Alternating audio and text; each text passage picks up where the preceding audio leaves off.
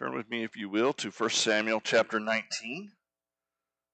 We'll be in verses 18 through 24 this morning, finishing up the chapter, continuing this period of David's life in existence, Saul's life in existence, where Saul is very much in pursuit of David, very much at odds with David, and David continues to rely on God for deliverance, rely on God for direction.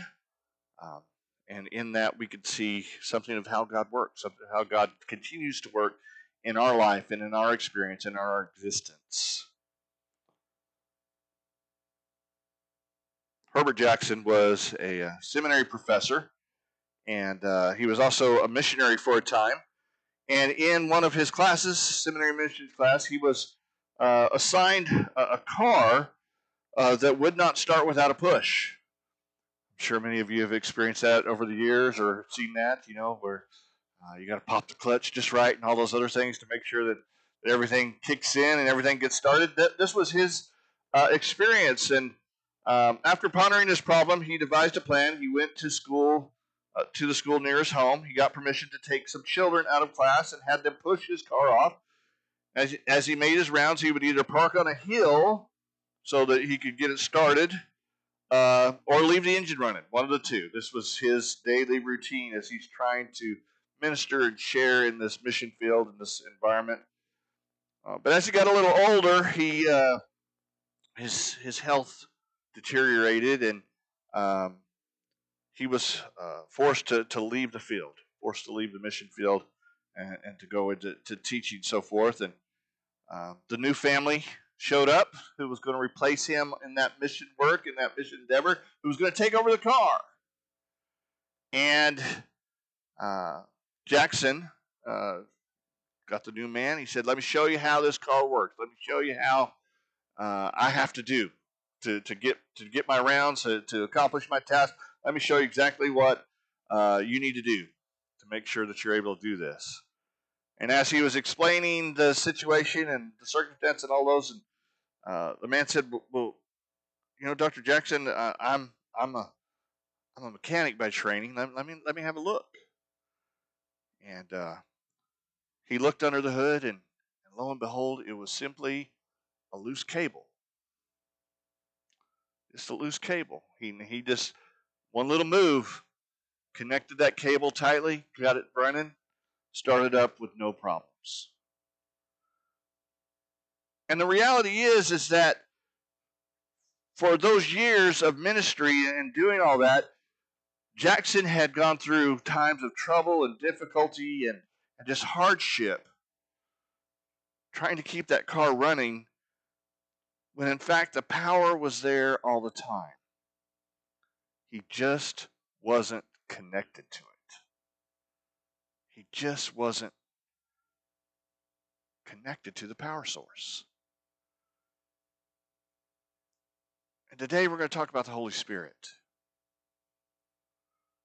and the reality that God has provided for us in the third person of the Trinity a power source.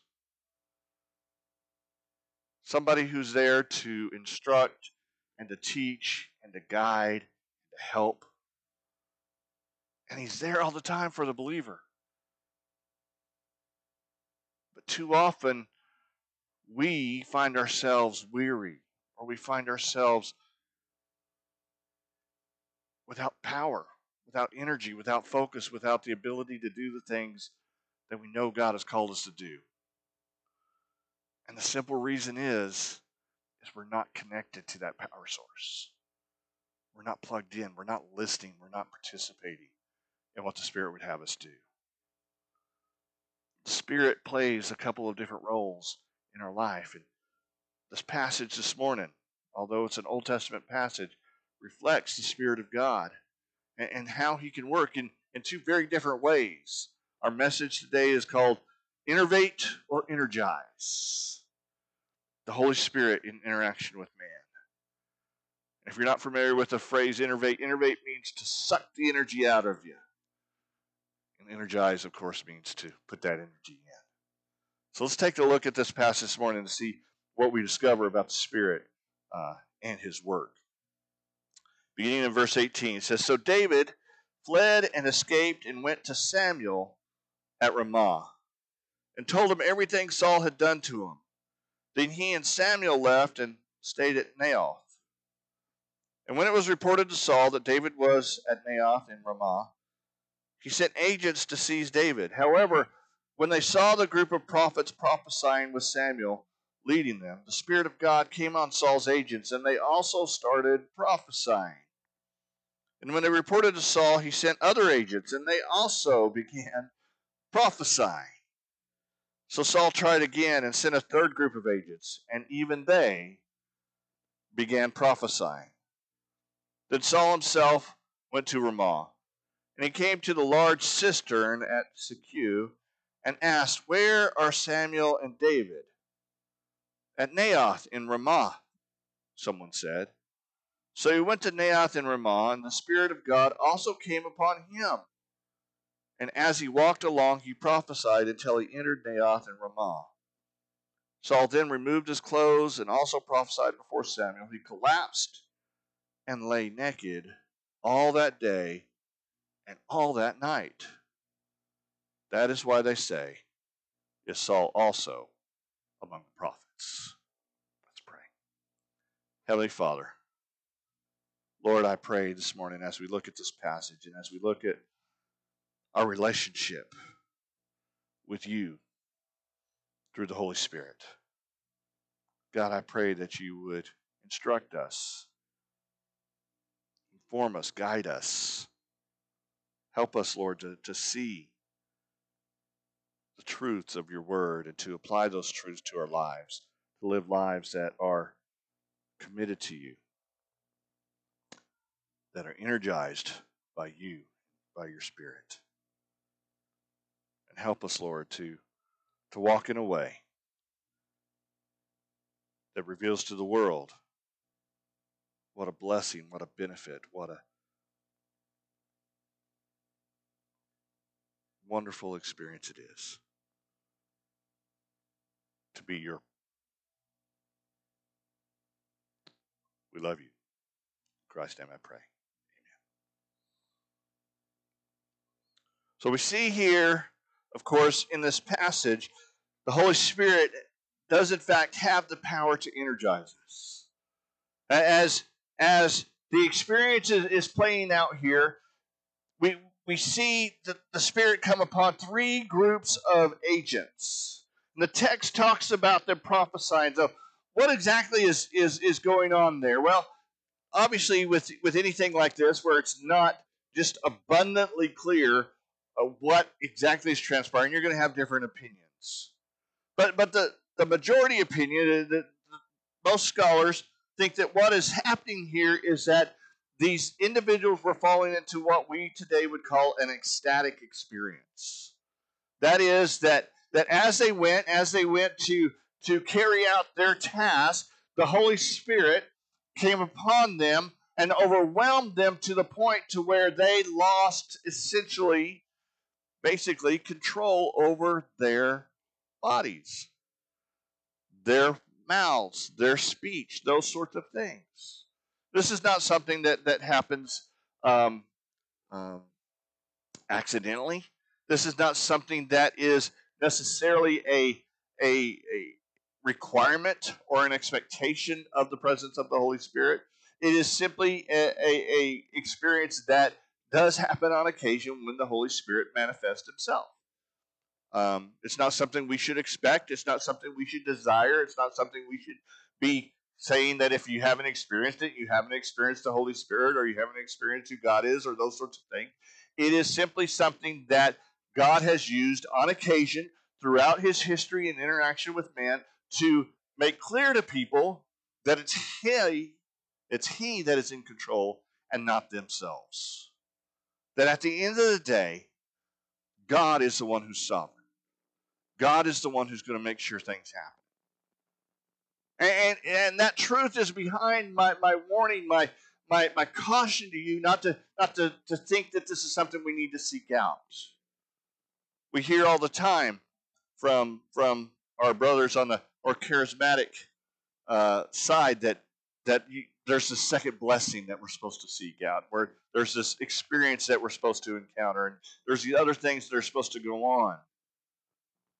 And while I would never judge somebody's own personal experience of God and so forth, I can say with a great deal of confidence that position, if you're arguing that is something that needs to happen to everybody or something that's part of the experience that God himself has proclaimed, is not consistent with the biblical revelation.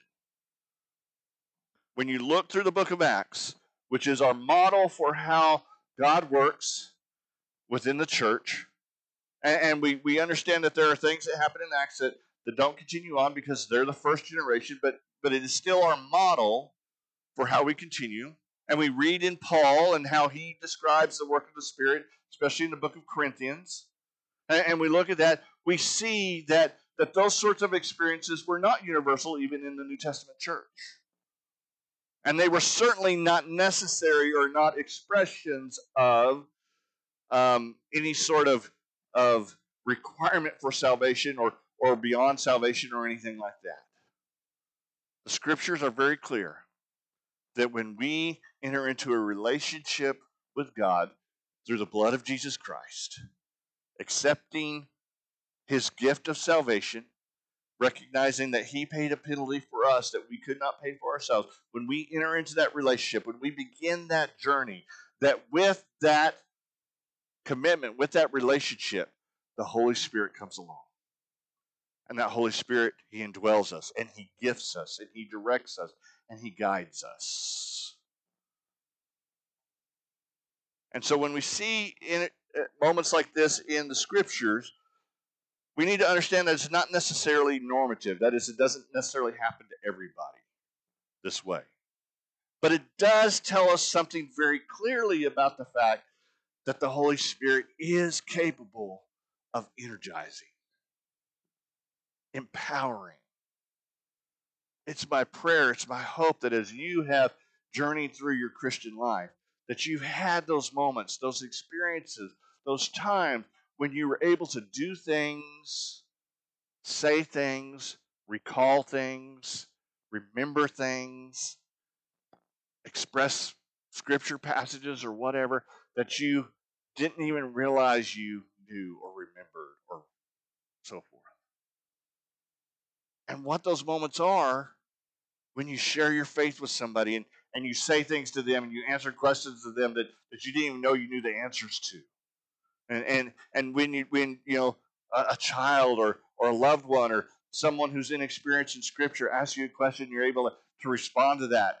And you're like, wow, where did that come from? I didn't even know I knew that. Let me just tell you right now, that came from the Holy Spirit. The Holy Spirit working in you, reminding you, teaching you, directing you, energizing you for that moment. That's a part of his role. That's a part of his task in who he is. And we see it played out here. For what purpose? To protect both Samuel and David. In this particular role, God overwhelms these messengers, these agents of Saul, and Saul himself eventually, for the purpose of protecting his people, for the purpose of protecting his anointed. And so we see the Spirit's role in energizing and in acting and moving into our culture, into our environment, into our situation, is to instruct, it's to teach, it's to do all those things that we understand it to be, but it's also to protect, to preserve, to guide us. I know a lot of times we get focused in on guardian angels and that sort of thing, and that's a whole other issue. I'm not going to go down that rabbit hole today, but I want you to understand that it's not the angels we need to be grateful for. It's the God who sends the angels. And it's the God who protects even sometimes apart from angels.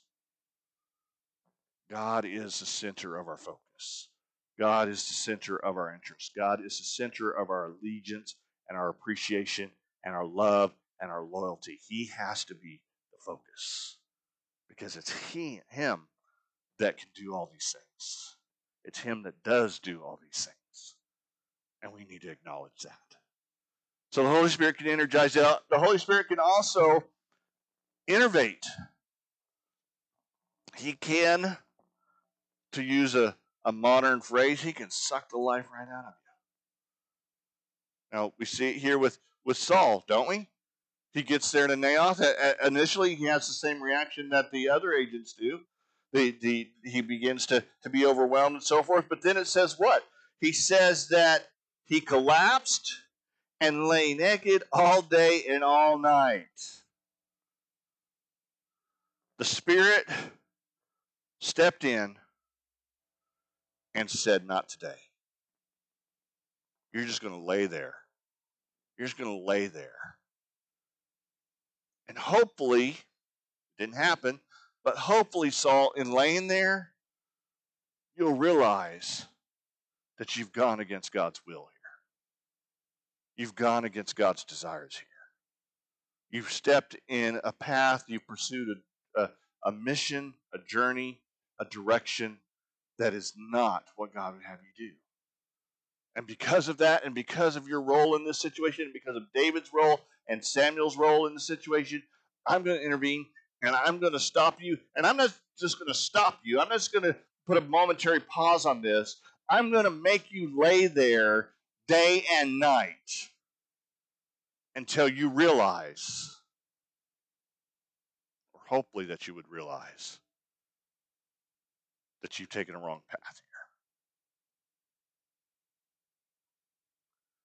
And we need to understand that, again, while this is not necessarily a normative experience in how the Spirit works, we need to understand that the Spirit does indeed work today to stop us, to halt us at times from doing things that God would not have us do. Sometimes he does it through circumstances. Sometimes he does it through godly advice and counsel that people come to us and they say, wait a minute, I know what you're considering here. I know what you're thinking about here. I know what you're going through here. And I really just want you to reconsider that. Sometimes the Holy Spirit works that way. Sometimes he just puts a real burden on your heart, a burden that you just can't shake, a burden that you just can't escape from. And I believe that there are times that perhaps he physically stops you. Maybe he makes your car break down. Maybe he just causes you to just not have the energy to get up and do things.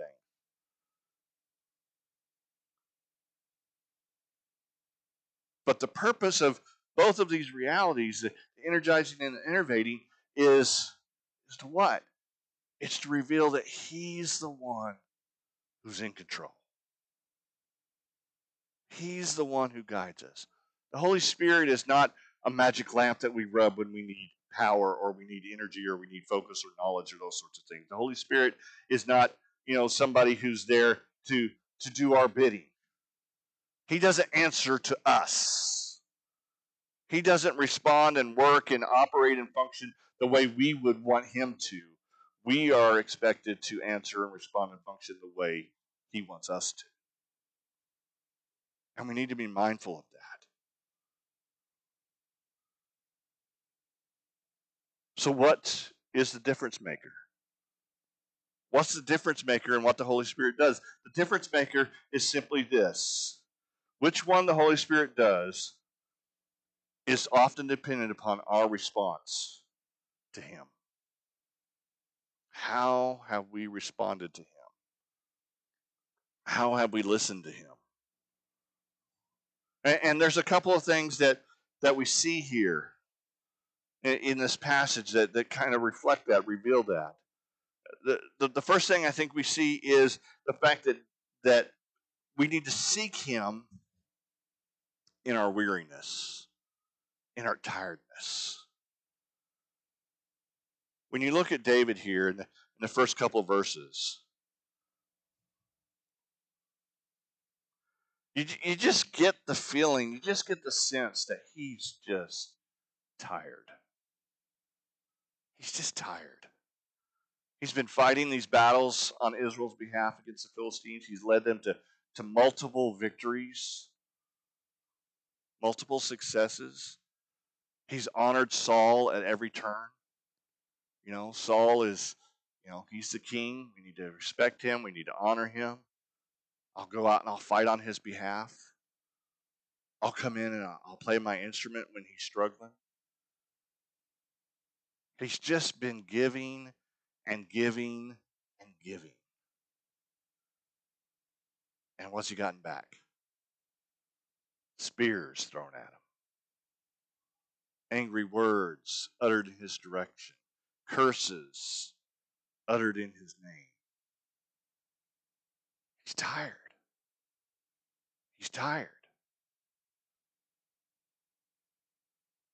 And I imagine there are many of you here today who are going through or have gone through similar circumstances. There's someone in your life, there's someone in your experience who you just continue to pour into. You just continue to give to and love on and sacrifice for and serve and help. And all you've gotten back is anger, frustration, unkind words, attacks that are unfair. And you're tired. You're tired. So what do? You do what David did. He went to the Lord. He went to the Lord. He went to Samuel, the text says. He visited Samuel in Naioth. He didn't get angry with God. He didn't express disappointment with God. He didn't, just go off by himself into the wilderness. Well, I'm just going to go out here and nobody loves me. Nobody appreciates me. I'm just going to go be alone. He went and found a person he could fellowship with. He went and found a person that he could connect with. And if you understand just a little bit about the geography here, there's an added feature here because Ramah, where Samuel was, where David went, was only 2 miles from Saul's town of Gibeah. It's 2 miles. He's right there in the lion's den. He's right there. Easy access to Saul. Saul has easy access to him. He's not running from that which is attacking him. He's not fleeing far away and saying, oh my goodness, I need to get out of here and get as far away from the situation and the harm and the things that I need to get away from. He's saying, I trust God. And where I need to be is with God, fellowshipping with a brother who loves the Lord and who can encourage me and who can, us together, we can experience the presence of the Holy Spirit. What Scripture tell us, although it's in the context of church discipline, I think it has an application beyond those situations as well. Where 2 or more are gathered together, there I am also. And here you have just Samuel and David. And they're fellowshipping. And they're worshiping God. Remember what we've said over the last couple of weeks at this particular time. This is when David wrote Psalm 59. This is when David sat down and composed that psalm. And there's so much in that psalm about the goodness of God and the strength of God and how God has preserved him and protected him and brought him through these things.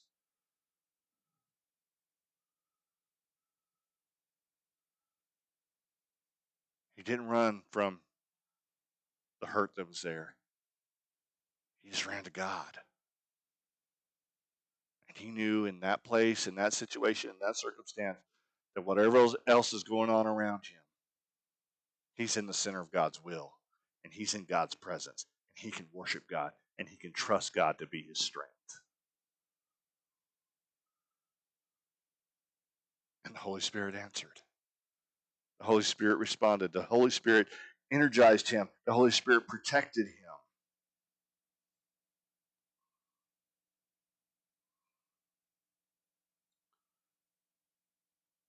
When we experience those times when it feels like God's providence or God's direction is not going our way, maybe we feel abandoned, maybe we feel left out, when it seems maybe even sometimes that maybe God may be punishing us in our perspective, from our mindset. Don't run away from God. Draw close to Him. Draw close to Him. Draw close to your brothers and sisters in Christ. Find that energy. Find that restoration. Find that strength in what God has provided, what God continues to provide. I think a second thing about the response that we see here is it's a necessity to listen to God when He has corrected us. The three sets of agents that Saul sent to God and God intervened with are what? They are God's warning to Saul that this is not what you're supposed to be doing. Saul should not have been surprised or shocked in the least when he got to Naoth, when he got to Ramah, that God pinned him down there. Because God had already given him 3 warnings with these previous agents that he had sent. 3 times God had said, this is not the right direction to go, Saul. This is not what I want you to be doing, Saul. Stop it, Saul. And Saul didn't listen. Saul didn't respond. Saul didn't heed that warning. Eventually he went himself. And when you step out in blatant rejection of God's warnings and blatant rejection of God's instruction, God will judge you. God will correct you. And how does this rejection play out? Well, obviously we've already talked about him just laying there for this time. But what happens right before that? What is the act that precedes this laying there? It says what? It says he stripped off all of his royal garments. What is that? That's God saying, you're not the king anymore, brother. You might as well take off those royal garments because they don't belong to you. You have rejected me. And because you have rejected me, I have rejected you.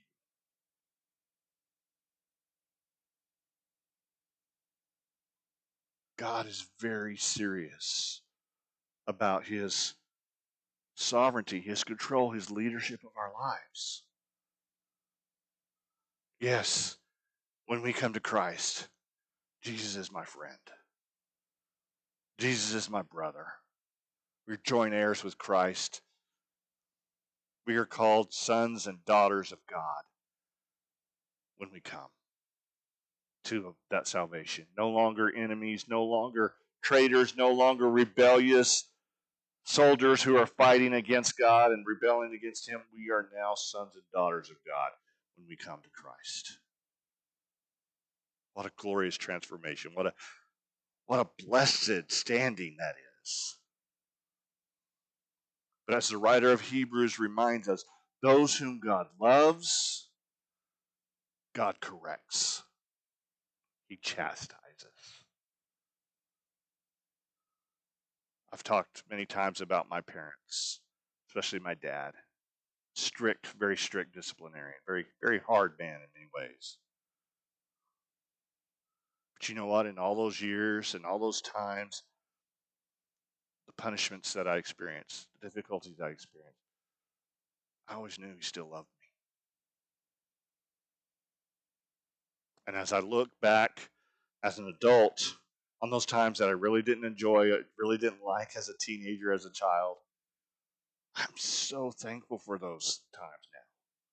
I'm so thankful for the the truths he instilled in me, the hard work ethic that he said, this is what you're going to need to make it in this world. The same thing's true of my relationship with God. There have been times when he's corrected me. There have been times when I've been broken before the Lord because of my sin, because of my rebellion, because of my rejection of his word.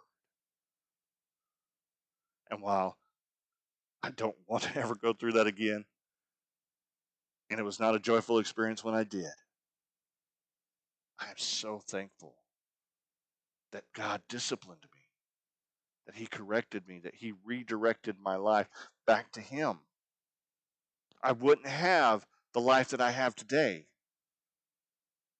if God just said, well, you're on your own. Go your own way. It's okay. He loved me enough to pull me back. He loved me enough to correct me.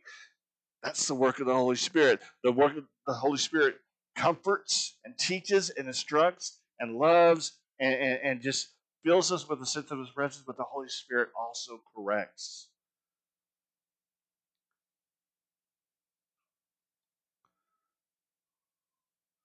The question is, are we listening? Are we listening to his instruction? Are we listening to his correction? Are we following the path that he's laid out before us? And let me just say one more thing about this. Don't go looking for the big show when it comes to the Holy Spirit. Don't necessarily expect, again, these sorts of things. Don't expect whatever it is you think is involved there, tongues or whatever it is. When you think of the Holy Spirit, think of it more like a hydroelectric dam.